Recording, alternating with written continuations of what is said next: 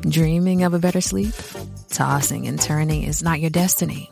And Ollie is here to help. Ollie invites you to sink into sweet, sweet slumber to improve your mental and physical health and overall wellness. More than just melatonin, Ollie's ingredients help you unwind your mind for a delightfully dreamy drift off. Sleep is on the way at Ollie.com. That's OLLY.com.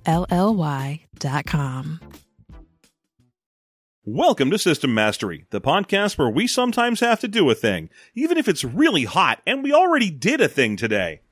On today's episode, we review a game about the deep caverns under New York and the pizza rats and roving packs of feral Giulianis that make it so unpleasant and dangerous. It's the game of subterranean urban fantasy, it's very LARPy, and you can play a dog in it. It's Underworld or Underground, I don't know, it's written in tag font. And it's System Mastery.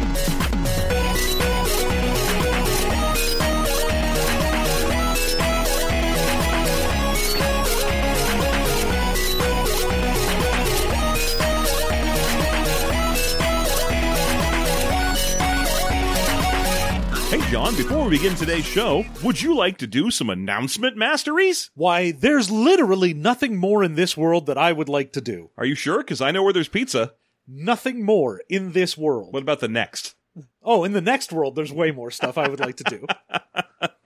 What about in an Elseworld? Oh, for sure. Yeah. Obviously. I mean, if we were in an Elseworld, I'd get to, I don't know, have like a cape, maybe a gas gun. Be like one half of Batman or something. Yeah, I'd be one half of Batman, and you'd be the other half of Batman, and together we'd be a Batman. And we'd finally be my idea for the mod for everyone is John, which is everyone is Batman. Yeah. Yeah, I want to play that. That's a game I want to play. Of course it is. But before we do that, we should read some ads, huh? Ooh, hell yeah. You know, as always, if you want to do an ad here on the show, all you got to do is go to our website, click the Give Us Some Money button. There's a set of links you can follow up that you can pay us about $75, and we will read an ad for you on the show. And without further ado, allow me to read an ad on the show. And allow me to introduce myself. I'm a man of wealth and taste. Oh, okay. I thought you were going to do a like a Humpty Hump thing there real quick. Oh, no. Goodness, no. You're going to drink up all the Hennessy I had on my shelf. If only you had Hennessy on your shelf. I don't like Hennessy. As a System Mastery listener, you have a refined palate that For wants... Hennessy. As a System Mastery listener, you have a refined palate that wants some indie flair in their gaming. So if you're also into miniature wargaming, Fortified Niche is just the podcast for you. Inspired by the male friendships on System Mastery and I Don't Even Own a Television, it's two guys talking about indie-ish wargames. We review miniature wargames that weren't produced by Games Workshop or Privateer Press or any of the other giants. Yeah, you know how there's a lot of giants walking around dropping minis on people? Mm-hmm. It's weird that they're so good at carving such tiny figurines. Yeah, of course, to the giants, these are... I believe it's the New York Giants they're referring to. Yes, of course, obviously. Yeah. The New York Giants wandering around, placing little miniatures inside people's stockings. Yes. Our hosts take a game like Zona Alpha, Carnival, or the Silver Bayonet, play it on Tabletop Simulator, and then tell you all about its ups and its downs. Fortified Niche covers not only the rules, but also army building, excuses to buy the miniatures, and whether we should get a second edition of Chain of Command. We also have some words about game fluff that excuses imperialism and cheesecake sculpts. I assume they have some negative words about those things. I love a good sculpt of a cheesecake. New episodes of Fortified Niche go up every other Monday, supplemented by short blog posts illustrated with lavish Tabletop Simulator screenshots. So lavish. That's Fortified Niche. And you can find us on Spotify and other places where podcasts dwell. You're goddamn right. That's neat. I mean, I don't know really what constitutes a giant in that industry, but I mean, I'm seeing a list of games I've never heard of there, so I assume I'm assuming things like even Atomic Mass count as giants in that industry. I mean, if one of us has heard of it, probably it's a giant. That's probably fair. Yeah.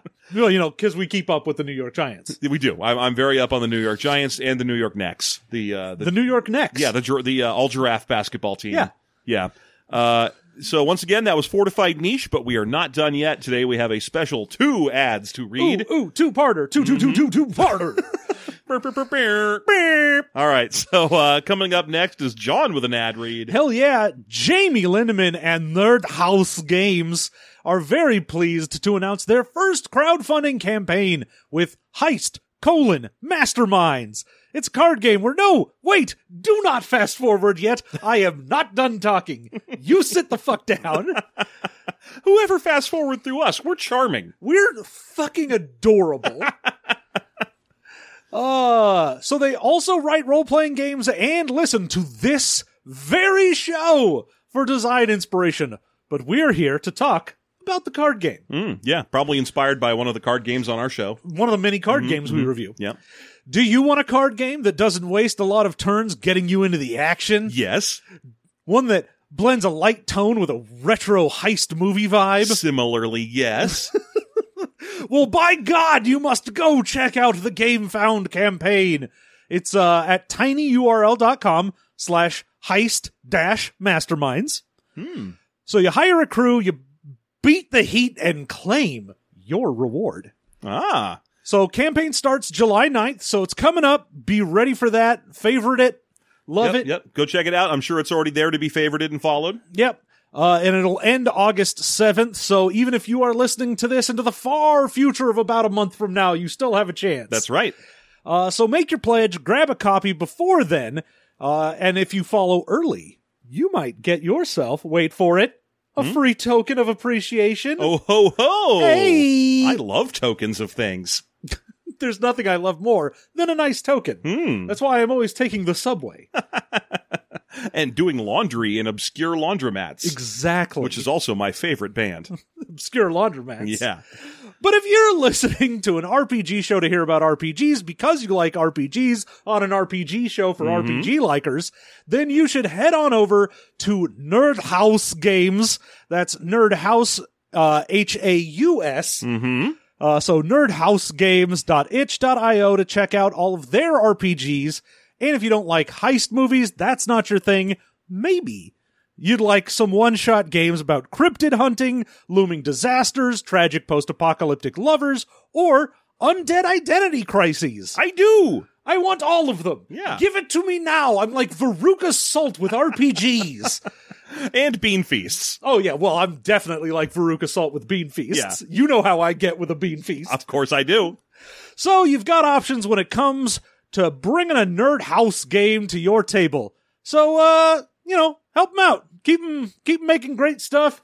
And that's, it's good for us. It's good for them. It's good for you. It's good for me. It's good for the Lord Jesus Christ. It's good for the industry. And, why? As always, we're going to have all these links and associated details on the website as well. So, if you are looking to follow up on any of these, but don't remember the URLs that we've been reading off, just stop by systemmasterypodcast.com, look at the post for this episode, and you'll be able to follow those links right on through. Thank you so much. We're going to get to the show now.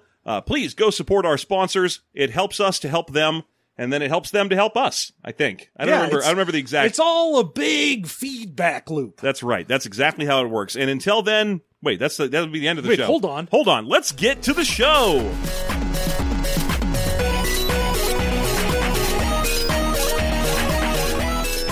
Hey everybody, welcome back to System Mastery. It's me, Jeff, joined as always by my co-host, John. John, how are you today? Oh, I'm kind of warm and headachy and everything sucks because California's real hot. Yeah, it's kind of hot right now. Although the moment you said that, we're gonna, you've unleashed the... Oh, I've unleashed the southern gentleman who will come a-knocking at our door saying, why, 'tis 105 upon this very day. I live in Death Valley in an oven, and you guys have no right to complain. 95 degrees Fahrenheit. Why would I but dream of such luxury?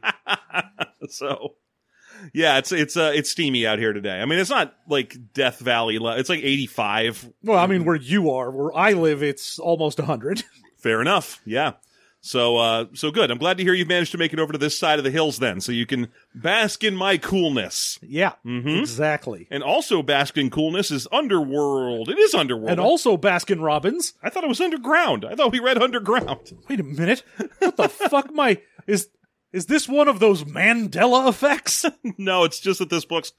I don't know why. I assume they did this because one of the things you can be in this game is a tagger. Yes, but this has the font of like, oh, you know how, people put up tags on walls with spray paint? That that for a font so that you can't read anything. Well, I would say the biggest problem with that, it would be more readable if it wasn't, it's written in a tag font and then overlaid over the same word again, written in a different tag font.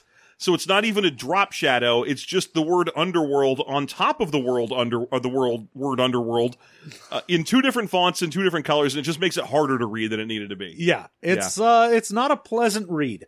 I'll tell you that. Well, the cover isn't. Also, did you notice that that Zuckuss is on the cover of this book? The famous Zuckuss? moth-like bounty hunter of We're Star not Wars talking fame. Forlom. We're talking Zuckuss, baby. He could also be a Forlom. They both have big moth eyes, but either way, you've got yourself a Zuckuss or Forlom situation happening right there on the cover. I'll tell you this. Just saying, episode crossover. I'm just saying, there's also another picture of like a bug guy later on in this book. No mention of bug guys anywhere. No, I think there's supposed to be that one. I mean, they'd be freaks, I assume. Yeah, because almost all the freaks that actually get mentions in this are basically animalistic.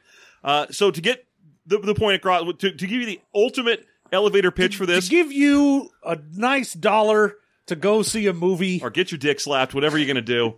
Get your dick slapped at the movies. Yeah, for the super boilerplate pitch of this, have you ever read Neverwhere? Neil Gaiman's Neverwhere? Y'all ever heard about this Neverwhere? What if it was New York? Done. Okay, we're all set. Thank you so much for listening. What if instead of British, you were American? I mean, to be fair, the book does have a kind of recommended reading and bibliography section about halfway through, and it does actually point out that, like, without Neverwhere, this book wouldn't exist. Yeah. Which, yes, duh. Because it is 100% Neverwhere in New York, the LARP. And of course, if you have listened to our show for any amount of time, we've been doing this for damn near 10 years now. Mm-hmm. You know, if there's one thing that's going to get Jeffa going, it's someone being up New York's ass. This isn't as bad about that as, I mean, it tries the same thing that Neverwhere tries, which is to really cloud the layers. When they write the stories, technically they're pulling history from New York or from the world at large, or in that case, London. Like, you could probably, if you were Neil Gaiman and you were his weird collection of eccentric traits and things he learned over the course of his life, suss out what his inspiration for the Marquis de Carrabba was. Uh-huh. But this is the same thing where you have like, he's the murderer who steals the eyes of people who want to be Broadway starlets, and he's called the Buckskin. And you're like, what the fuck is the Buckskin? What does that have to do with Broadway stealing guy? What does that mean?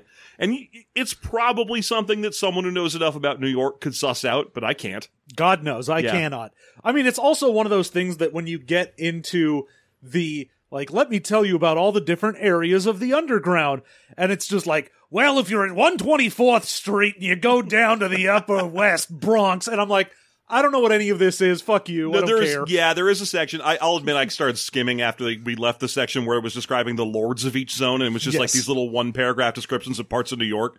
I mean, ultimately, I kind of started skipping that section heavily after I encountered the first person I was pretty sure was a black guy in the entire book. Yeah. And he preferred to go by he had a name. I don't remember what it was off the top of my head, but it said he doesn't use it. Oh, he likes you to call him Peeps. Oh, yeah. Or the head N-word in charge. Indeed. He's and again, I think he might be the only described as such black person in the book. So might be. That's ballsy, is what that is. Oh yeah, well, especially because it's like, where's the only black person in this book? Why, Crooklyn. Crooklyn, of where course. all the hoods are. Yeah. If you haven't read Neverwhere, however, so you have no idea what I'm going on about, it's a story about, there's a city, and underneath that city is a subway system. And then there's decades of history about interesting tunnels and albino sewer alligators and crazy things that happen deep in the subterranean world beneath New York. And then, they just zhuzh that up with a little fantasy. They're like, it's true, there's gods and stuff down there, and there's ancient magics, and the world above will never be aware of the world below, but the world below is aware of us. Yep. That's that kind of thing. And it always has kind of, it's always a neat concept. It's fun to think about this kind of urban fantasy exploration where you go down under New York and can, like, treat with the sewer alligators and so on. But it always bears a risk. Yeah. I was going to say, the basic idea of there is, a world near where the regular world is, and it's fantastic. I'm like, even discounting Neverwhere, that's not exactly a brand new idea. No. And it's a fun, interesting thing to be like, yeah, you know, whether I'm going to fucking Wonderland or Narnia or whatever it happens to be, being like, oh, I was in a normal place and now I'm in some weird fantasy land. Yeah. That's fine. Yeah. But when you try and tie it into, like, the actual history and locality of a place, you start running into possible issues. Let's say that. Let's just say a sensitivity reader would have been helpful here, but in 2000, I don't think those were things yet. No. I mean, they might have been. Yeah. But basically, yeah, because you have things like, well, the homeless population of New York. What if you didn't have to worry about the homeless so much? Because they're not just homeless. Usually they're just up there gathering stuff to vend it down below to the magical creatures that live there. And every homeless person you see is just resting on his way on his break between mystical fun time adventures times. Well, I mean, the fact that the book's like, oh, and don't worry, I'm not talking about the homeless that are there because of, you know, the fact that we shut down all sorts of mental hospitals and quit resources to help people with any sort of issue. Mm-hmm. No. The other homeless people, the fun ones. Yeah.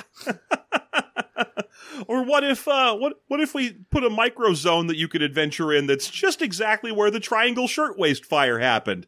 And so when you go there, even though you don't know what's going on exactly, it's all hot there and you can hear the screams of hundreds of ghost women.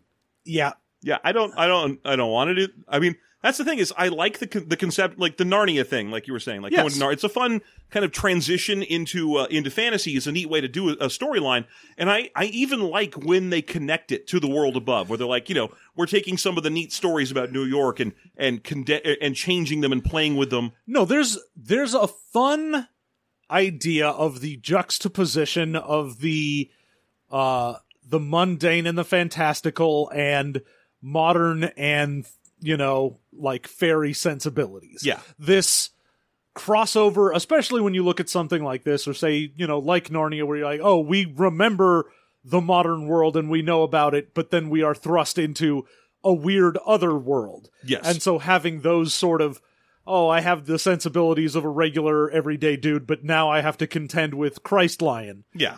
Yeah, and you know, in Neverwhere was the same thing. The main character of Neverwhere was a guy from the world above who accidentally got stuck in London's underground. Yeah. Some dude accidentally a Coca-Cola bottle, and now he's into Neverwhere. Yeah. And then by the end of the book, he's like, wait a minute, this is the best thing you could do, because down here I'm fully aware of the world above and can go up there if I want to, but also they are never aware of me.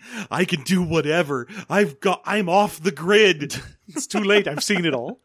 But this is a very LARPy game. Almost Yes. all the resolutions, in fact, I believe all the mechanics of the game are handled through coin flips, which ultimately I feel like I'm going to immediately replace with dice.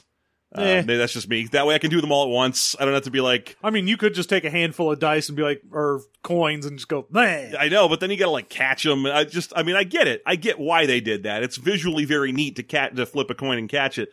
But when you're like, okay, for this one, you have to get 4 heads on 5 coin flips. I'm like, that's just gonna be...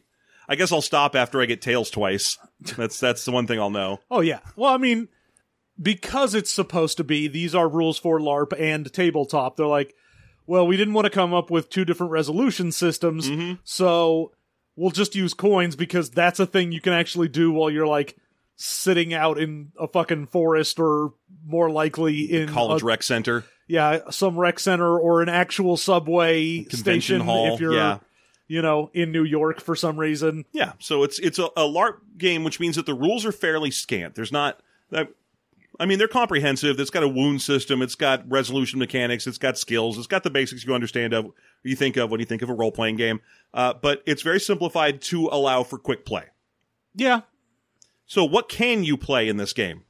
Oh, well, You have a couple choices to make. Yeah, when you're making your character, your 2 big things for making your character are your breed and your guild. Yeah. So your breed is, you know, what you be. are. Yeah. Because a couple of them are, you know, you could be humans, but there's a lot of options for other stuff. So you could be, for instance, just an intelligent animal. Yeah. The feral is one of the breeds where it's like, oh yeah, you know, anytime an animal runs away and, you know, like goes fucking around in the sewer, so you get a lot of feral, like, dogs and cats and rats and stuff like that. Raccoons, and there's a whole population of alligators down there. Obviously, Yeah, you got to have the albino gators. That's one of the best things to do if you're writing a New York Underground story, is that part of it. Yeah. That's fine. And so, you can just be like, oh yeah, you're one of these. Yeah. You can talk with people, that's fine. You have your own animal language, and, You're obviously going to suffer a penalty on certain fine motor control skills unless you're playing like an especially competent Colobus monkey or something, or Colobus ape, I don't know. Each breed you choose has a couple of benefits and penalties to it. But really, that's all it is. Some of them offer a couple of bonus skills that you get like one extra die in. But most of them just kind of give you a thing they can do and a thing they're bad at, and that's it. Yeah.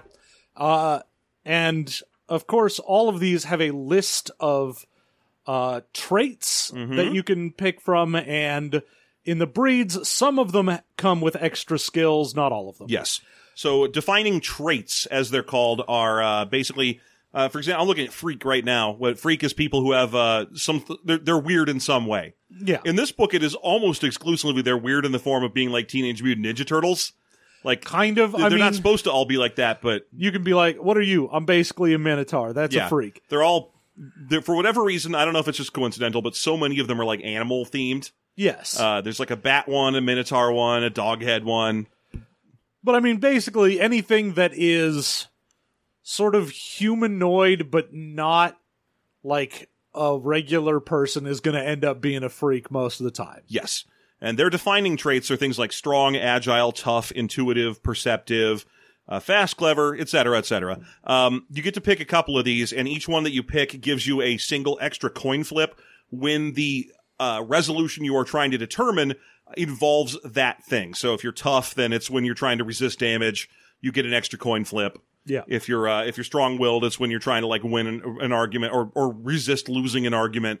And each one of those traits also has a negative variation, which isn't in any list anywhere. So, for example, if you have agile, the opposite's going to be clumsy, and it's just if you choose that, then now you minus one coin. Exactly. But you get to pick an extra trait. The other thing that the breeds provide is what's known as radiance level.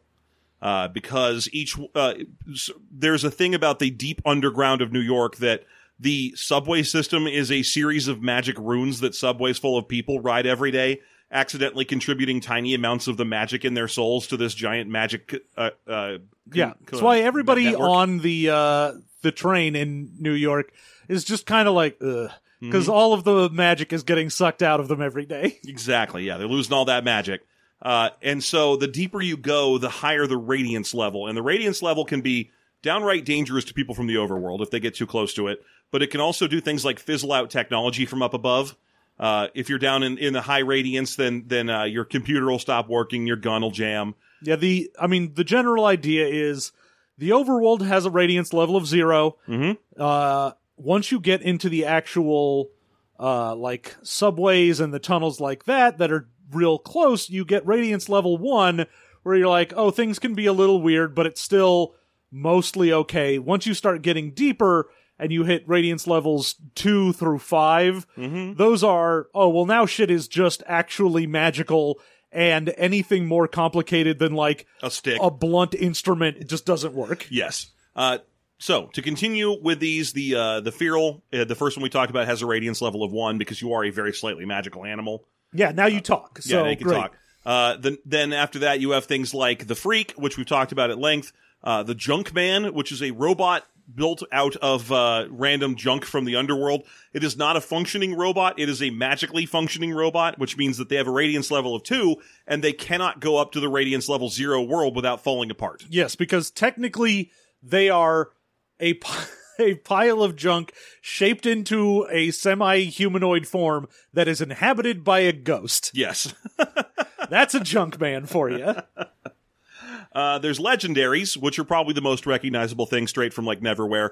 Legendaries are basically concepts, old gods, things that are like they spring into being from the imagination of everyone above. Yes. So, you might have like Medusa is a legendary. There's straight up the devil is a legendary named in the book. The more commonly seen legendary in the book is a guy named Isaac Dane. and he is the legendary of Flatfoot detectives. Yeah, because you can be an actual thing or the idea of a thing. Yeah, so he's just like an always gets his man, old-timey noir detective man. Yeah. But he's like the god of, or not really the god, but like sort of the concept, the legend he's of that personified. He's the personification of that, thank you, yeah. They're the other one that has a radiance of 2. They're not supposed to be up in the overworld. No, if Junkmen or Legendaries, the Radiance 2 people, end up going up above, they start taking damage, even at Radiance level 1, and if they go to 0, they have like a couple rounds before they just die. Yeah. There's the homeless. There is the homeless. You'd think they'd just call this one, folks from the above, or above worlders or something. The problem is you already have the the regular Upworlders one where it's like, oh, you're an Upworlder, but you're basically the protagonist of Neverwhere, where you're just some guy who gets trapped down here. Yeah. And then you have ones that are, oh, I was from up above, but I have no idea how I got down here. The Lost are anachronistic Upworlders. Yes, yeah. The problem with the homeless, I mean, ultimately, the Richard, the main character of Neverwhere, was like a dude who had a house and a wife and everything. Yeah. But when he accepted help from a person from the underworld, he kind of became of the underworld. And the moment he gets home, there's like other people living in his house already because he doesn't exist anymore. Yeah. So that he's theoretically homeless because he doesn't have a house. Other people live in his fucking house. But anyway, but that's not how this works. No, I know it's different. The other thing about the homeless, every one of these has a list of epithets that people call them. Yes, indeed. Underground. So it's like Junkmen, for example, are called like TikToks or clunkers. No one calls them robots, oddly enough. You'd think that'd be the common one. Well, but the homeless have one, all right. It sure is that Roma slur showing up again. Hell yeah. Boy, howdy, you gotta love that shit. Now, I do want to say, boy, I'm glad this came out in the year 2000. The year 2000. Yeah. But yeah, you get the homeless, you get the other one. You mentioned the Lost, which I think was the other big one we hadn't gone over yet. We've got a couple. We've got the Lost and the Nomads. Right, the Nomads, and I think the Mole People. And the Mole People. Yeah, okay. So I completely forgot about the Nomads. Yeah. So the Lost, like John mentioned, are anachronistic. They're people who are like, they're all from the past. They're never from the future. Yes. And they are people who, for whatever reason, have accidentally found themselves transported into the modern day.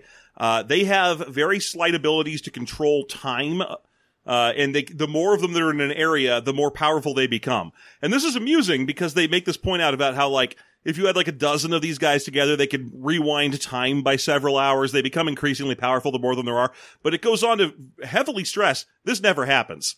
That no one ever gets big groups of Lost together. It's just not done. And then when you get back to the section that's like locations, there's one that's just like an entire British fort from the 1760s. Yeah, just a bunch of redcoats got sucked down here, and it is an entire group of them. It's like 200 of them. Yeah, you're like, oh, that's okay, sure. Whoopsie-doos. Forgot what you wrote earlier when you wrote it again. Whoopsie-doopsie. The mole people are literally that. They are just people who are vaguely mole-ish, who live underground and are small.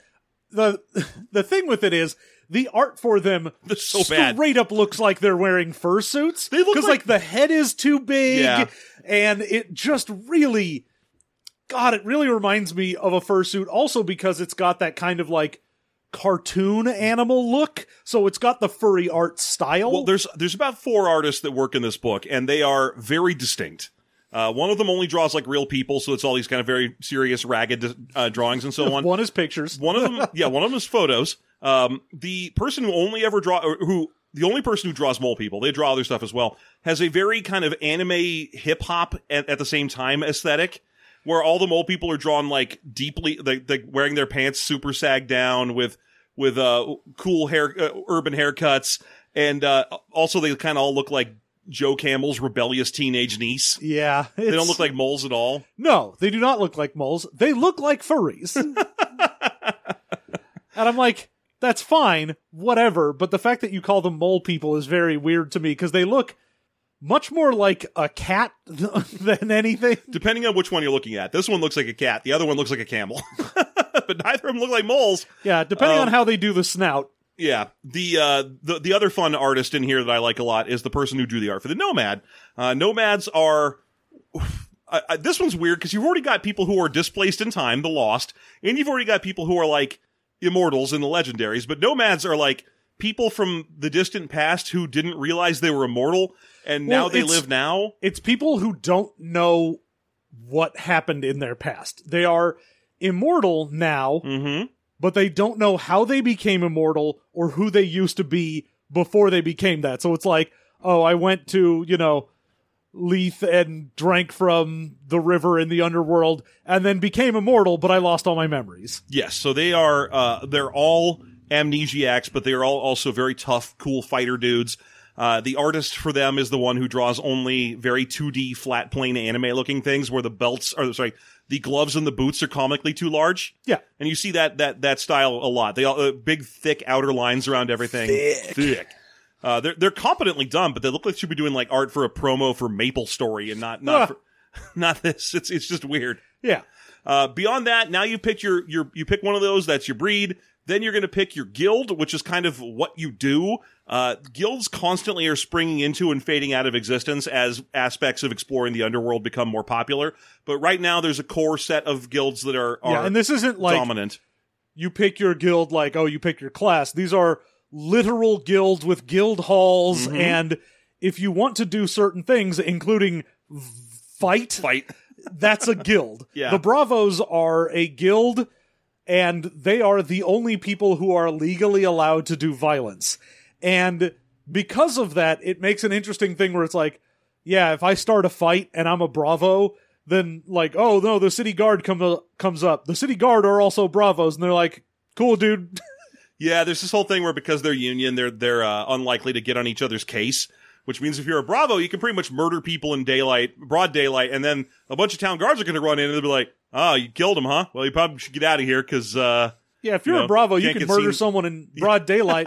Or, if say there was some sort of problem and you should be using your license for violence to do something, you could just not, but there's no reason you have to. Yeah, like the book pays lip service to this where it's like, hey, what happens in the deep tunnels when there's no witnesses? Obviously, that's okay. If monsters attack you down there, obviously you can commission your own violence act against them because you're not going to get hauled in front of a tribunal. Who's going to see you and report you, huh? Nobody. But the upshot of this is that all the stories in this book, and there are a lot of them, are about Bravos because they're all about fighting. Yeah, and they don't want to write stories about someone else because so every one of them is either about or heavily features a Bravo just coming in. Yeah, and I mean, there's a bit of the, like, sort of Terry Pratchett-esque amusing thing of, like, oh, man, you're going to get in trouble if you assassinate someone with a non-guild assassin. Yeah. And, like, there's a very Discworld guild idea behind the things here that's like, all right, that's fun and playful, but in an RPG, if you're like, yeah, I'm the one dude that can actually fight, you're like, cool! I guess I don't do anything then when it comes to fight times. Yeah, it kind of makes sense from like a LARP perspective. Yes, and that's a lot of the guilds in here. Once you get past Bravos, you're like, oh, this is very clearly shit for LARPs because you have things like Librarian, where it's, what are you? I sit in a place with a library and I know things and I trade out secrets for other secrets. And I'm like, yeah, that's the perfect thing to be if you're all playing in like one little fucking like rec room somewhere and you're like, yeah, I sit in one corner and I put like a book of notes in front of me and people can come walk up to me and it's fine. Yeah. And I'm playing that role. That's fine in a LARP, but in a standard tabletop RPG, if you're like, I have a library. All right, well, we're going to go do an adventure. All right, well, have fun with that, I guess. That, or I leave my incredibly worthwhile tomes and room full of information alone while I go gallivant about. Mm-hmm. So you may be wondering what guilds get when you pick one for yourself. First, they get a few more defining traits that, again, you get to choose some of. You also get a list of skills. If they are skills from your guild, when you were choosing your guild, you get them at 2 coins, like basically rank 2. If you have skills that are not from your guild, they're at 1 coin. You also get a list of magic you get to start with. In this game, depends. Some of them start with nothing. But if you start with magic at all, there are 2 or 3 kinds of magic. There are charms and rites.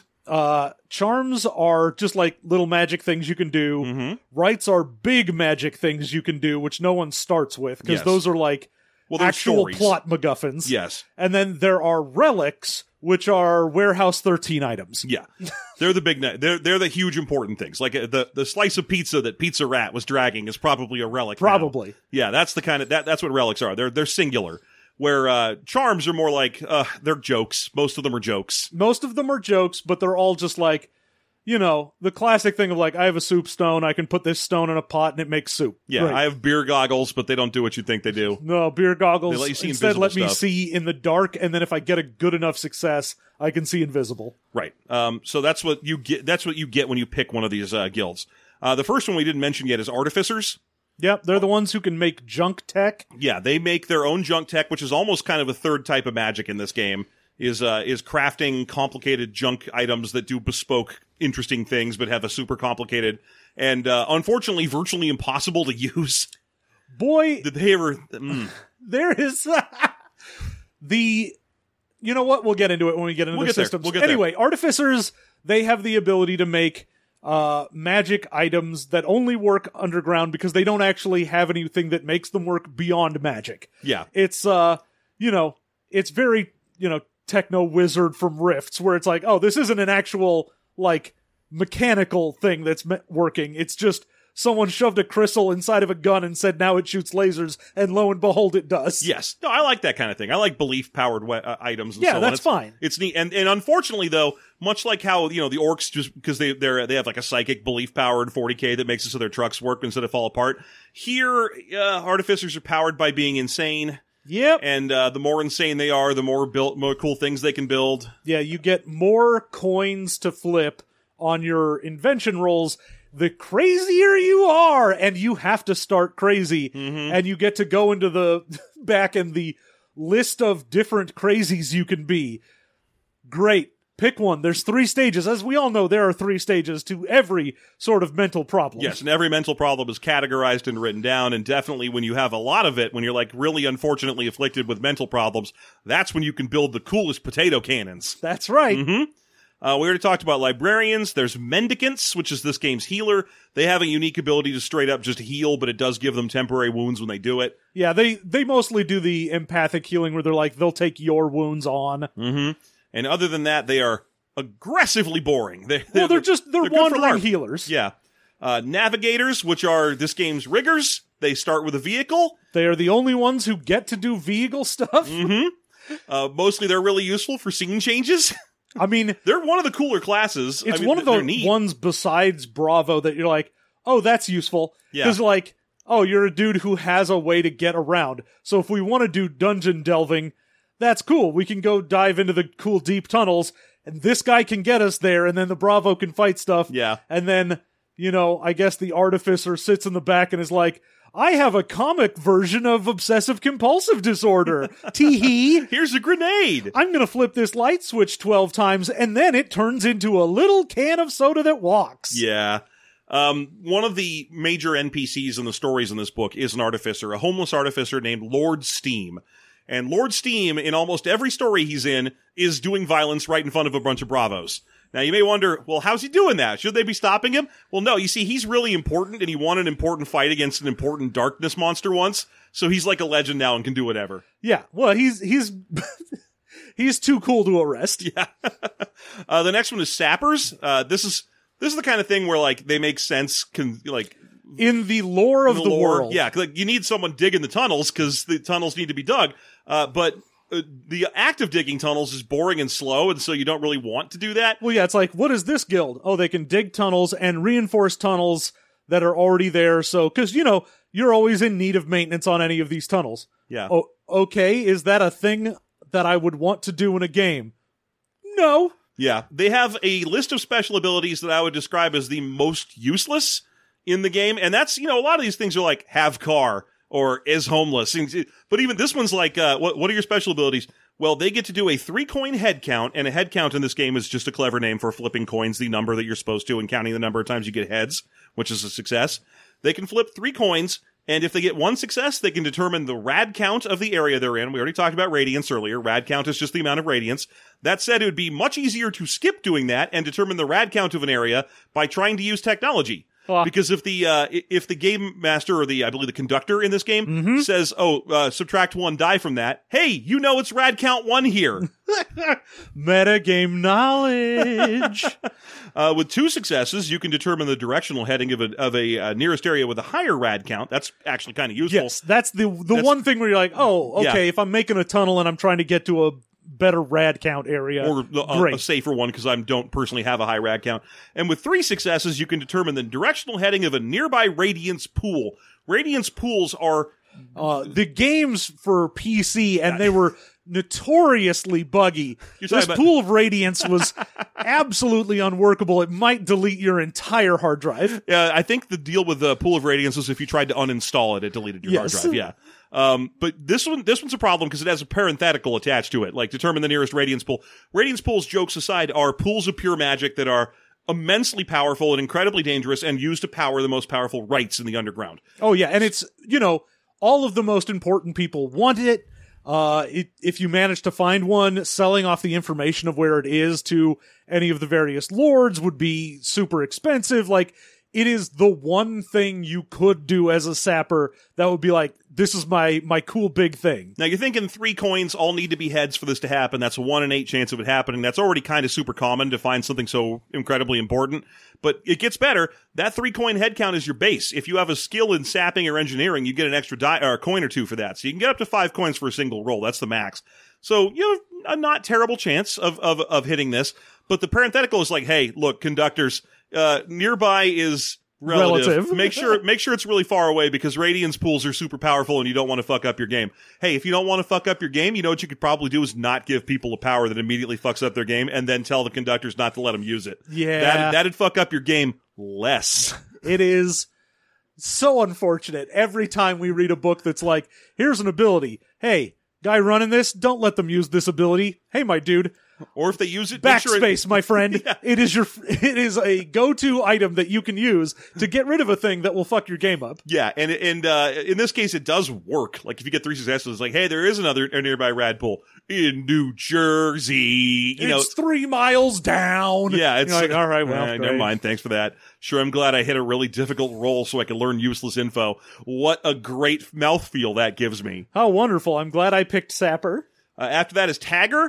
Taggers are basically the scouts. Even though we already had a class called navigators, they're the closest thing to actual navigators. Well, they're the scouts, because they're the ones who go out into tunnels, because the navigator is more like, they have I'm the taxi man, whereas the tagger is like, I go into the deep tunnels that people haven't been in, and they have their own little tag language, where if they make a tag on a wall, it basically gives you hobo code for like, oh, down this way, dangerous beasts and high rad counts. And yes, this is a problem. You can leave you leave tags of your own to alert other taggers to things, and you can even instill your tags with magical charms that you have.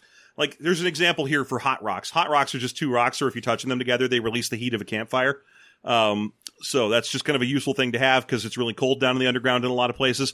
But a tagger can like take those hot rocks and magically shove them into a tag he puts on a wall, so it radiates out campfire heat if he wants, and make a warm wall. If you get near it, you're like, oh, hey, neat. Yeah, so that's kind of a useful effect, I suppose, especially because there's a lot of trappy effects that happen among the charms. The other one, though, when you're playing as one of these guys, is like, well, you can write tags on walls that other taggers can read, so hopefully there's another tagger around and you need to send them an important code message. Oh, it's almost certainly there for the NPC. Oh, it's a thing that you find where you're the PC tagger and you find some tag somewhere and you're like, guys, I have information now because the conductor threw me a bone. It's like playing an old, I know 5th edition diviners are like the best wizard, but it's like playing an old diviner where you're like, I cast augury. What do I learn about the future, DM? Whatever I tell you and nothing else. Your entire class is powered by my whims.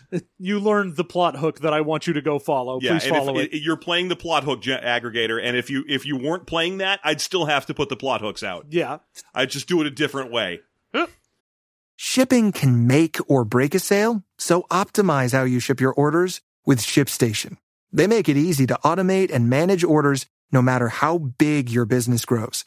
And they might even be able to help reduce shipping and warehouse costs. So optimize and keep up your momentum for growth with ShipStation. Sign up for your free 60-day trial now at ShipStation.com and use the code POD. That's ShipStation.com with the code POD. After that is the Trader. Again, this is the kind of thing you built for LARPing. Mostly this is homeless and animals, because they're the ones who can go up topside. Yeah, because it's mostly, there's not a lot of stuff in the underground. There's not really like manufacturing down there. Food is pretty much just what can grow without sunlight, so some mushrooms and algae. Mm-hmm. So a lot of the actual like economics of the underground is like traders going up, and you know those homeless people with shopping carts? Oh no, that's just they're taking it down to the underground to sell off. That's not their worldly possessions that they constantly have to defend from being stolen by police or other people when they have to leave them for even a moment. That's just their magical trinkets and wares that they go to peddle below. What fun peddlers. Don't give them money. They won't know what to do with it, because in the underground they use ducats instead. They get to start with a shopping cart. Good for them. Hooray! This is garbage. Yes, in a shopping cart, but you sell it. Yeah, and then the last thing is there's a couple more that are just like, don't play this. Yeah, it's the outcasts. Which is when you've been kicked out of your guild. Yeah, you did something fucked up and they kicked you out. Uh-huh. You still have your guild powers, but like now the guild hates you and you can't get support from them. Oh, yeah. And then the guildless, which are like people who are in the underground. Just regular folk. Just regular folk. Don't play as that unless you literally want to be Richard from Neverwhere for some reason. Yeah, they're like, guildless is here as an option in case you're like, I just want to be the random upworlder who found his way down here. Great. Now I'm guildless and a regular dude. Yep. So, now, when you're making your character, after you pick your breed in your guild, you pick one trait from breed, out of the list of different traits they have there, one trait from your guild out of the list of those, and then you can pick any one you want as sort of a wild card trait. Yep. And like we said, that just gives you one more coin in whatever circumstance that trait can show up in. Absolutely. And also, you can get 1 for 1 if you take the negative versions of traits. Up to 2 more. Up to 2 more. You can take a couple of extra positive traits if you want to.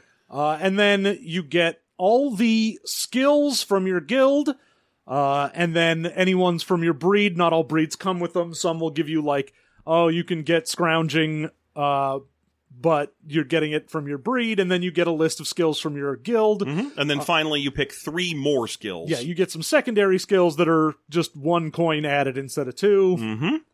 And your guild will also provide you with a list of charms that you can select if your particular guild starts with some charms.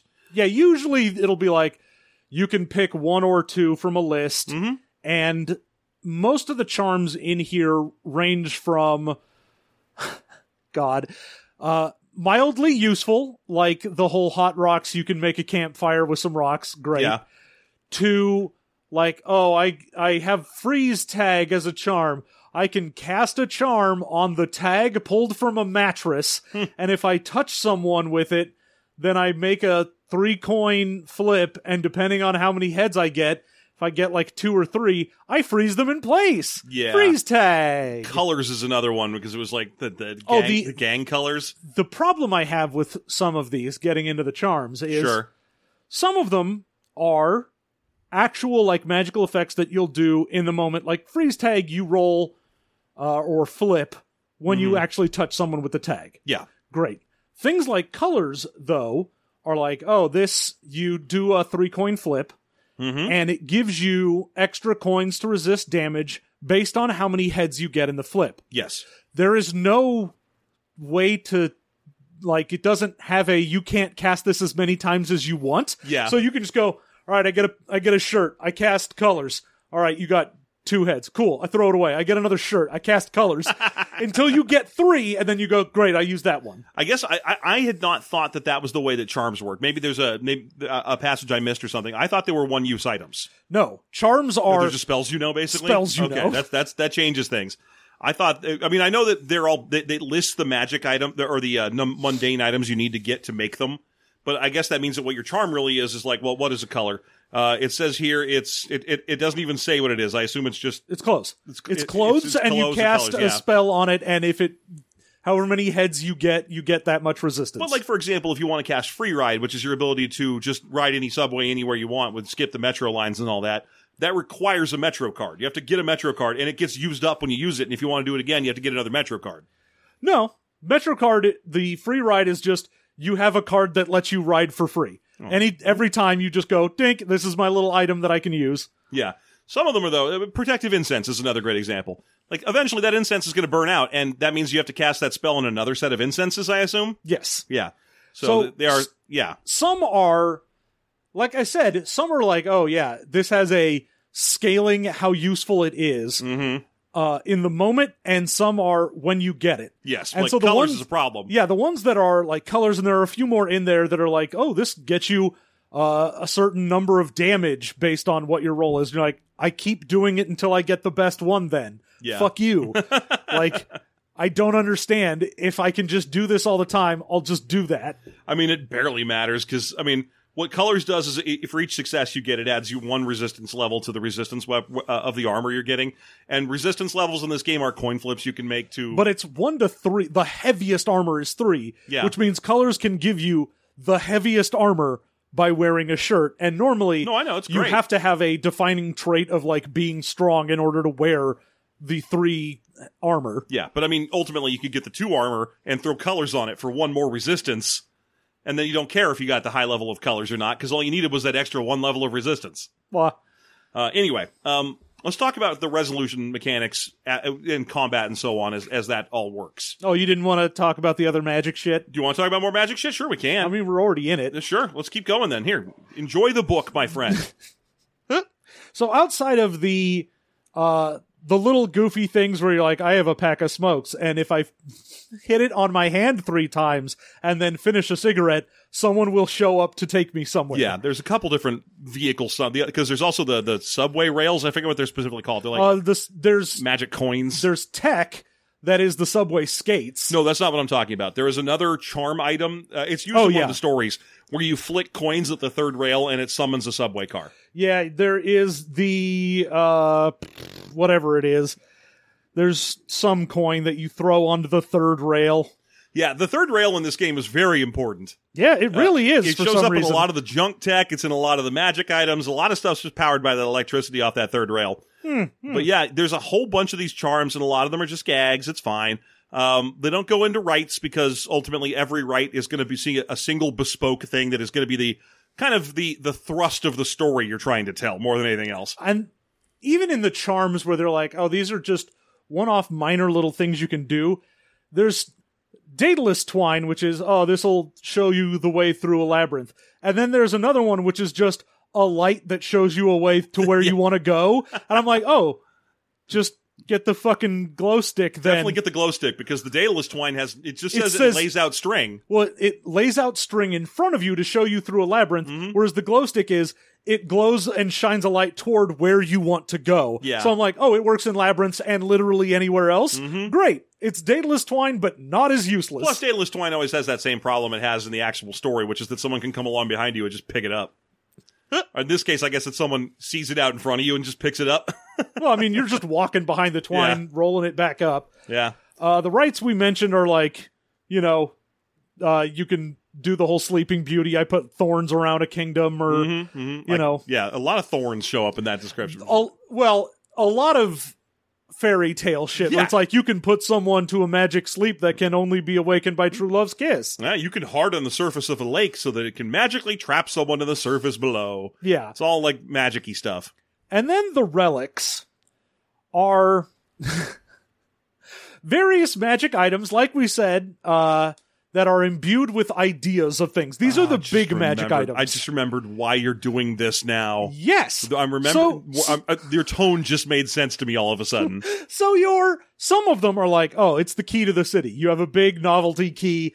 It can open any door. It can, like, make it so that traffic flows the way you want it to. It's literally like, I can control New York, which is weird because it's all I can control Upworld New York. Yes. And they're like, this is the most sought after item. I'm like, why? It does nothing down here. There's one that's based on Romper Room, like the show Romper Room. There's the Romper Mirror. And you can, if you say Romper Stomper Bomper Boo, you can look and find anyone you want to, but some people are now calling it Beauty's Mirror because this dude was obsessed with the fact that the Disney Beauty and the Beast didn't have the ring that let you teleport home and instead had a mirror that let you see things. Because it has Beauty's ring, and he's like, but this is fading because people keep forgetting the real one. Also, Philoctetes is a satyr now and not basically Hercules' shitty little friend who eventually murders him on accident. Also, there's a gun, and it's the gun that from Berkowitz. It's the Son of Sam gun, and it's not the actual gun. None of these are the actual thing. That's part of the story. They are created by the dreams of the millions of the world above. Yes. So this one's created in 1977 during the Son of Sam event of New York, and it's the gun that it's the personification of the gun that David Berkowitz used to kill all those like college girls. And when you use it, it has superpowers, but notably it makes a dog bark noise because of the dog that told him to kill people. Yeah, I mean, it does basically twice as many coins of damage as anything else would. Yeah. Because a gun normally, a high-end gun does 3 coins worth of damage. It does 6, but also when you pull the trigger, a dog barks. Yeah. But don't worry if you think that this one might be unbalancing your game or in poor taste, because the only reason it's in this list is because it's in one of the short stories in the book where it gets eaten and ripped apart by a subway monster. Huh? So don't worry, players are supposed to have it. A cool Bravo from one of the stories is supposed to have it. Yes, and one of the relics, the one you were thinking of, is a summoning token, which summons a train. That's the one. It summons the last train, which is the train in question. I think it can summon any train. No, it can summon any train, but it can also summon the last train, which is actually a monster. The last train is a monster. It's part of the old story about when the MTA there tried to do a late train. A late train. And the late train now is like this horrible monster that if you go inside it will eat you. Yeah, well, it was the magic of the New York subway system was such that the way that it ran was creating a magical pattern. However, adding a weird train that didn't run on the schedule made it so that the magic kept getting fucked up and weird, and it made the train come alive and turn into a monster. Yes. So after magic items, we get into salvage tech, which is stuff that you can build if you're an artificer. Yep. Notably, someone really liked drawing little robots made of soda cans, because that's almost all of this in terms of art. But the actual stuff you can make is all kinds of neat things. Yeah, and they're put into different categories, which gives different levels of complexity for how many successes you need. So, it could be I'm making a transportation thing, or a gun, or something that makes an item, whatever it happens to be. There are a bunch of different things. But they have lists for if you want this gun to be ranged, that's 2 complexity. All right? For every coin of damage it can do, that's 1 complexity. So let's say 2 damage, 2 coin, and range 2. Okay, so if you do it at a distance, that's 2. It does 2 damage, that's 2. You need 4. Yeah. And that's split. It's because you have to focus it into the materials, the time it takes, and I forget the last one. And actually, making it. Because okay. there's planning materials and building. Yeah, so you take your final complexity number, divide it by 3, and then need to hit each one of those 3 rolls. And it still has an amount of time it's going to take. It's a surprisingly complicated system considering it's basically for LARPing. But I get it, because to stop the artificer characters from just spooling out stuff constantly. It does include one of my all-time favorite things to come across in role-playing games, which is someone hitting an incongruous, impossible set of coin flips and the book just breezing right past it like it's no big deal. There's a guy who invents a gun that when it shoots people, it turns them into ducks. Yes. And it has a complexity to build of 12, which means that he needs to do 3 4-success coin flips, and he gets 5 dice per flip. 5 coins per head count, rather. Yes. Which means that he has an 8 maybe percent, less than an 8% chance. I mean, getting 4 out of 5 is not great. There's a chart in here to tell you how not great it is. But yeah, he needs to do that 3 times in a row. He needs to hit 4 out of 5 coin flips 3 times in a row. First one, hits it. No problem. Great. Good for him. He hits a 4. Yeah, Second 4 out of 5 is 18%. Yeah. Fails it. Fails that 18% chance the second time. What does failing a roll do? That's why I'm telling you the story, by the way. If you fail a roll, it just takes longer and you need to try again. It increases the difficulty. And it increases the difficulty to 5, the maximum difficulty, and the maximum number. Oh, it's not the maximum difficulty. Sorry, it's not the maximum difficulty, but it is the maximum number of coins you can roll. No, it isn't. I for sure that coin flips are capped at 5 at every single thing in this. 5 is usually as high as you can get. That's fine. There's there's extenuating circumstances. In any event, he has to hit a 5-die coin flip or a 5-coin flip on all heads on 5 coins. And he just does. Yes. He just, anyway, after he clears that, says the book, he has to do one more 4-coin success. No problem there. His duck gun is built. Quack. And I'm like, no, that is a problem. No, you see, you gave me like an 18% chance and then an 18% chance that then got lowered to like a 10% chance and then another 18% chance. Yeah, and then you just nonchalantly described it as happening despite the incredibly unlikely event of that being the case. Yeah, the reason the artificers generally can go above that is because your level of insanity adds extra coins. Okay, that's so fair. you can get up to like 8 if you're super crazy. Yeah. But the thing is, if you want to make anything that is better than just having a regular, like, yeah, the range, the distance to 2 damage thing is like, great, you made a shitty pistol. Awesome. It's exactly like any other pistol, but you made it out of junk and it doesn't work above ground. Yeah. Awesome. Then, sure, that's sort of easy to do. The second you want to get into something that's like the duck gun, where you obviously will never make that roll, or the Junkmen are that species, that breed, that are made by artificers, and they are difficulty 20. Yeah, so even dividing by 3, you need to hit like 7, 7, and 6. Yeah, it's just like, no, you don't do that. Notably, Lord Steam has a weapon he calls the Jacob's Hammer, because it's based on a Jacob's Ladder. Yeah, he shoots electricity. Shoots electricity. They mentioned it as having an incredibly high complexity, and then just don't bother to tell us how he did that. Yeah, I mean, you can go backtrace it to be like, all right, well, it's at a distance, so that's 2. It does 5 dice or 5 coins of damage, so that's up to 7. It never needs to be reloaded, so that's another couple complexity.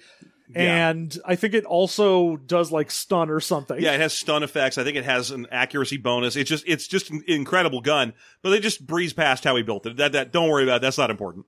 Yeah. But yeah, there's a bunch of list of things that you could make, and Then we get to the setting. yeah. But let's get into now. I will no longer talk about the magic shit. We can get into the actual rules of shit. And we're only at 1 hour. Yeah, that's fine. I mean, That's the gonna be a long rules episode. are, you flip a coin. How many heads did you get? Yeah. Great.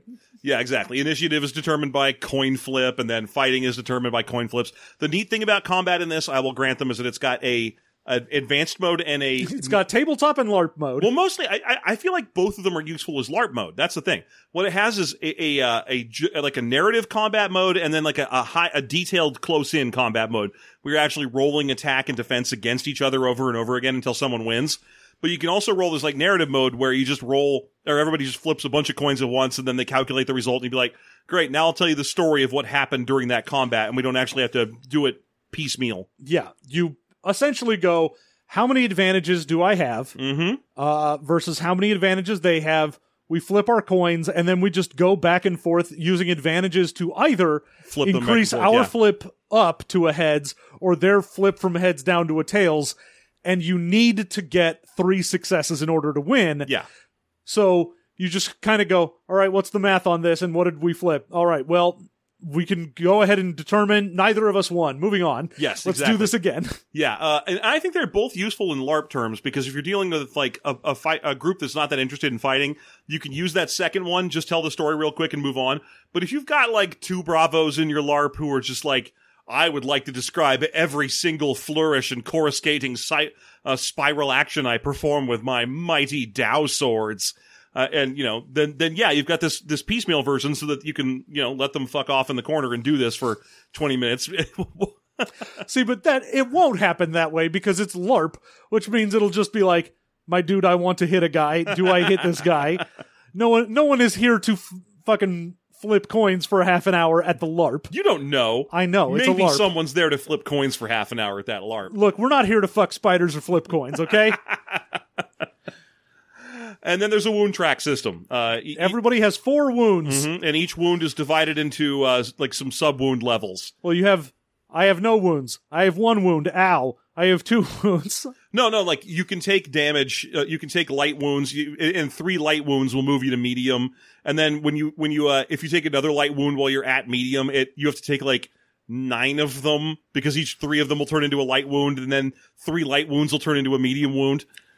Is that? Yes. Yeah, wow. That's how this is. Because when I read the wounds thing, it was like, dude, if you take 4 wounds, you die. No, I know. If you get 4 heads on an attack, you are dead. I don't remember what they're called, but there's like sub-wounds inside the wound system. I mean, they call them like light wound, heavy wound. Yeah. But I think a base character has 3 levels in each wound. And if you have things like tough effects and so on, then you can have extra levels inside of your wounds. Huh.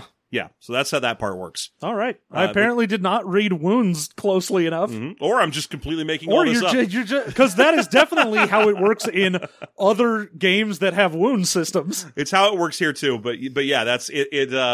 There are ways to jack up the number of sub wounds. Jack it up. Yeah, I want you to jack it up. Okay, let's jack it up a little. Now, should we talk a little bit about the setting? I mean, we've already kind of gone into it. Sure. All right. It's underground New York. All of the places in New York have their underground version. Mm-hmm. So you're like, all right, under Brooklyn is Crooklyn. Underneath the Alice in Wonderland thing is Wonderland, where the fucking redcoats are. Yeah, that's a weird one. There's a bunch of various little things, and they all have a lord. Yeah, they all have a lord that's in charge of them. Like, for example, Philippe the dog-faced boy from, like, the carnival. Like P.T. Barnum fame. Yeah.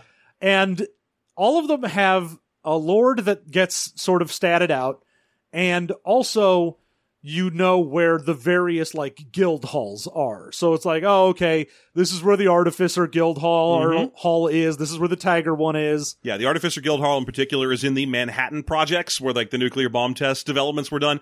And the idea behind that is that artificers can't be trusted because they're like, oh, you might blow yourself up, so be out in the boonies. Just go way the fuck out there where you're nowhere near anyone else. And then they should have just put them under Staten Island.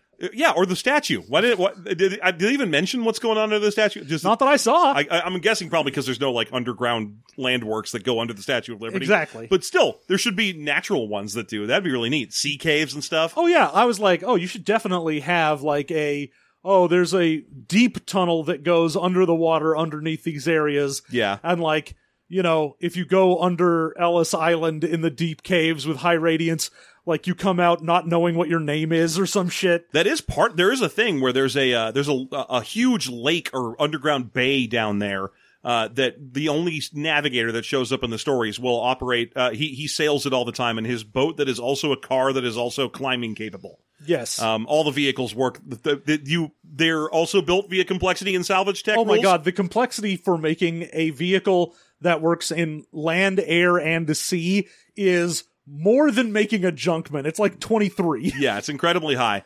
But there's this cool bay down there that has this thing where the reverberations of the water against the walls that it goes against will drive people insane. So most people who have to sail in the bay put wax in their ears. But the navigators there have gotten used to it, so they just seem crazy to everyone else. So that's kind of fun. I mean, most of the problems I have are, we brought up the whole homeless thing when we brought up the fucking, like, shirtwaist fire thing. Mm-hmm.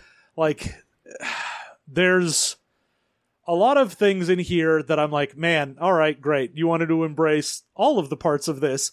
And as I said at the beginning, oh my god, I'm so glad this was in 2000 and not later. 2001? Yeah, no. Otherwise, we'd have the legendary personification of terrorist living in the underground, and I know it would be in there. Yeah, that would have been, especially if it had been written much later. Like, if it had been written in 2003 or something, they would have been like, no, it's too soon, we can't do that. But if it was written, like, last year, then yeah, it would have a ground zero spirit.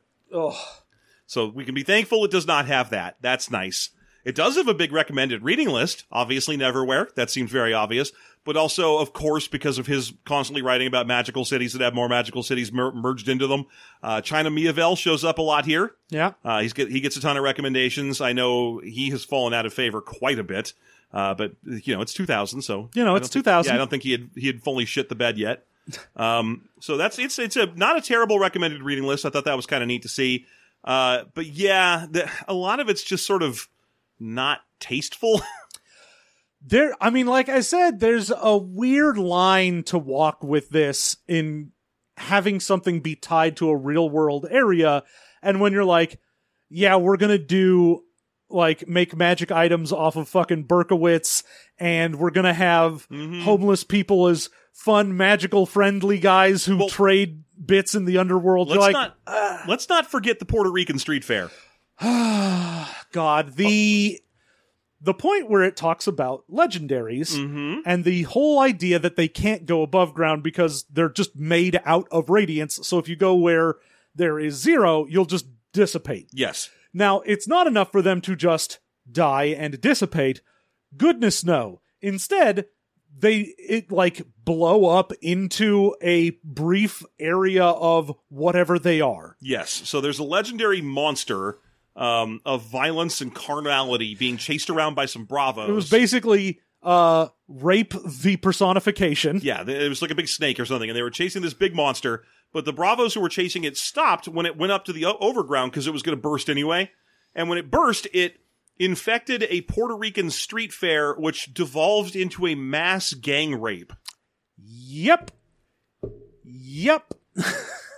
That's a thing in the description of the legendaries where they're like, oh yeah, and one time the personification of, rape went up and then exploded and made a bunch of Puerto Rican guys, have a rape festival.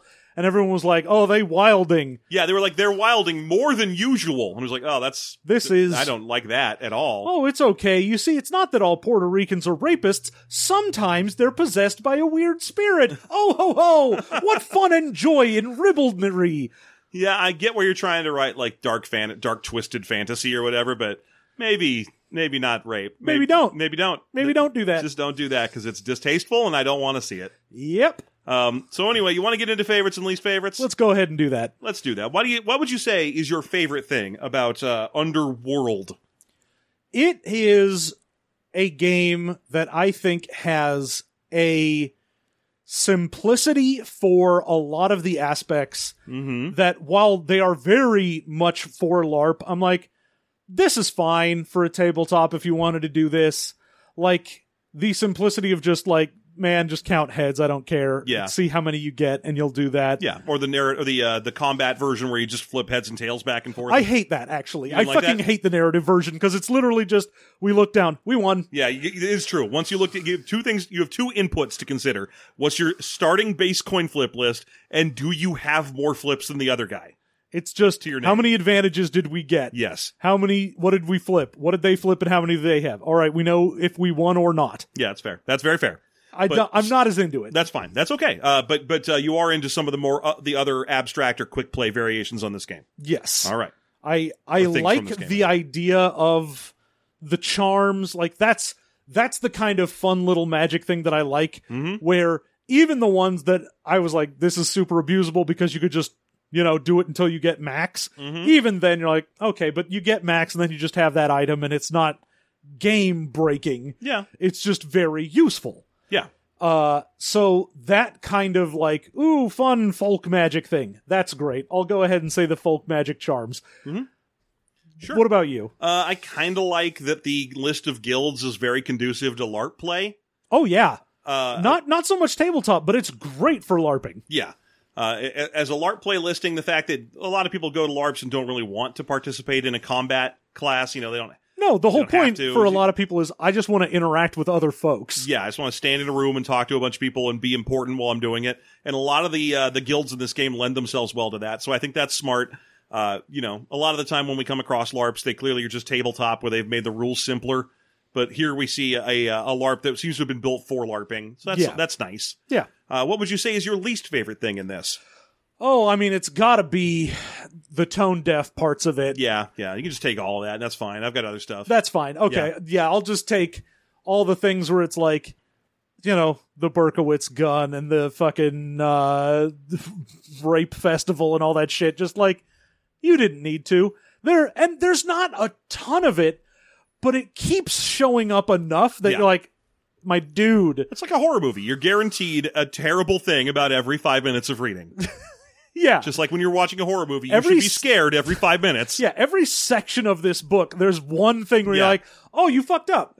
Why did if you do wanted that? the dark horror thing, instead of having like, oh, this is fucking Berkowitz's gun, they have a knife that's like, yeah, someone got knifed and a ton of people like watched and did nothing, and this is the that knife personified of like, you can stab someone and no one will stop you. It's the shame of New York. I think that's also a real story. It is. Yeah. But it's the kind of thing where they're like, oh, this is an urban legend. Yeah. And if you want to do that as a kind of thing, then that's the type of dark fantasy thing where it's like, yeah, it's dark, but it's not like, and here's the name of the person, and they're in jail now, and they killed a real person named this. Yeah, like still alive. Yeah. That's not a good thing. Yeah, you don't Maybe don't do that. Yeah, yeah. So there you go. It's kind of like that vampire book that like blamed a bunch of stuff on Yeah, it was like, oh, yeah, fucking the gay people are getting murdered in some by country. vampires. And you're like, nope. Don't do that. That's not what's happening. Stop. They did not set up a gay people eating farm there. That is real people doing a real hate crime. That is actual atrocity that you are putting in your book, my dude. There's an easily drawn line. Is the asshole from the story dead? Is this far enough back that you don't need to worry about it being someone's trauma currently? Yes. Yeah. So I would not. Your least favorite thing? I think the species are kind of boring, and ultimately my least favorite thing is also that I don't want people thinking I'm kind of downplaying the. Oh no! Yeah. I mean, I already took it, so it's fine. Yeah. I think the species are weirdly samey between them. The homeless are just kind of in bad taste. Yeah. The junk men are kind of neat because they're unique, and so are the legendaries. Those are kind of fun. The ones that are like, oh, you can't go above ground. Yeah. Are interesting, but the ones that are just like, you're a homeless guy, but magic. I'm like, but also you can play as animal people, and one specific kind of animal people. Those are 3 of the breeds in this. You could play as a mole person, or a mole person. Yeah. Or you can play as someone who was lost in time, or someone who was lost in time. So I feel like that probably could have used a little extra development. A little zhuzh. I get. You can kind of see the seeds of what they're coming from there. If you look at the cast of Neverwhere, and you're like, the Marquis is legendary, Richard is an above grounder, Dor is probably a freak or also a legendary, and so on. But yeah, I just kind of found them a little on the boring side. The mole people in particular felt like they were like a Kickstarter backer reward to include a species. No, reading it, I was 100% like, oh, this is just the artist wanted his thing in there. Yeah, that might also be it. I don't know, but because it's from 2000, it's like too early for Kickstarter back rewards. But when I was reading, I was like, man, this feels like a fan submission. Well, I mean, they say in the book, like, oh, several of the charms and things in this came from when we were playtesting the thing. And I'm like, 100%, I guarantee you Mole People was this dude's like a freak. And they were like, breed. And they were like, I want my own breed. Yeah. Would you play this game? Okay.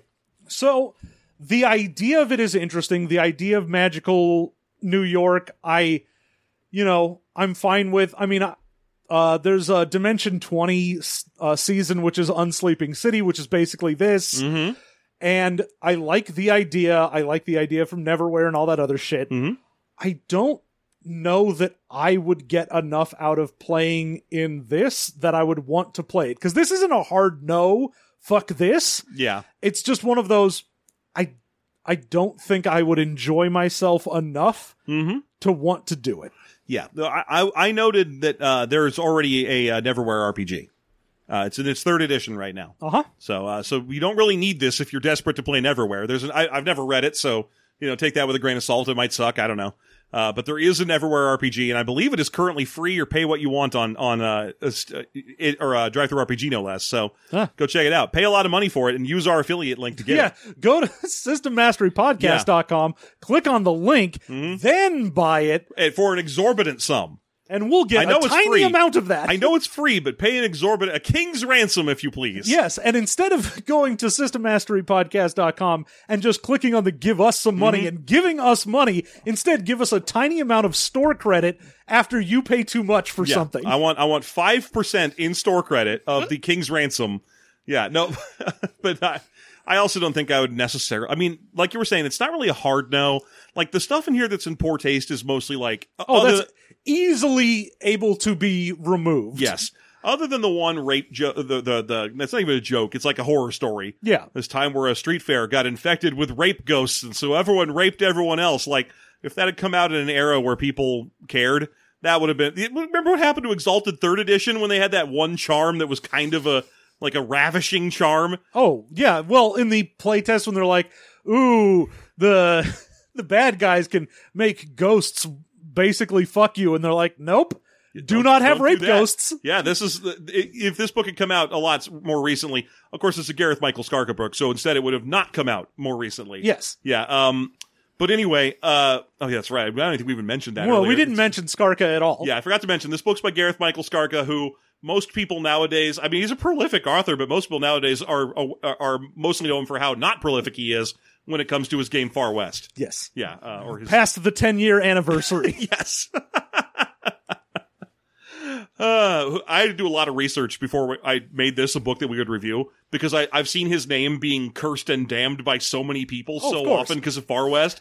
I was like, okay, he's got to be doing something else that's worse. And it turns out, no, apparently a lot of people just kind of think, not me, I've never met him or even read it. This is the first thing I've read by him, but a lot of people just kind of think he's an asshole. And that's not enough for me to be like, never touch.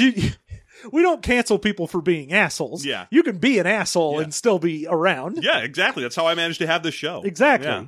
Folks, I'm an asshole. Are your parents around? I need to tell them I'm a registered asshole. But yeah, anyway, I it's not a hard no. I just don't know that I would necessarily really. Exactly. Yeah. So it's a soft no from both of us. There you go. A rare soft no. The rare soft no. Otherwise, hey, would you like to support us? Just head on down to DriveThruRPG and once again pay a king's ransom for a free game, or you can just go to patreon.com/systemmastery. Support us at any of our levels to unlock the content where we make bonus content out of this game. We're going to make characters in it. We're going to describe them. We're going to describe their relationship with the world and what they're like and where they came from.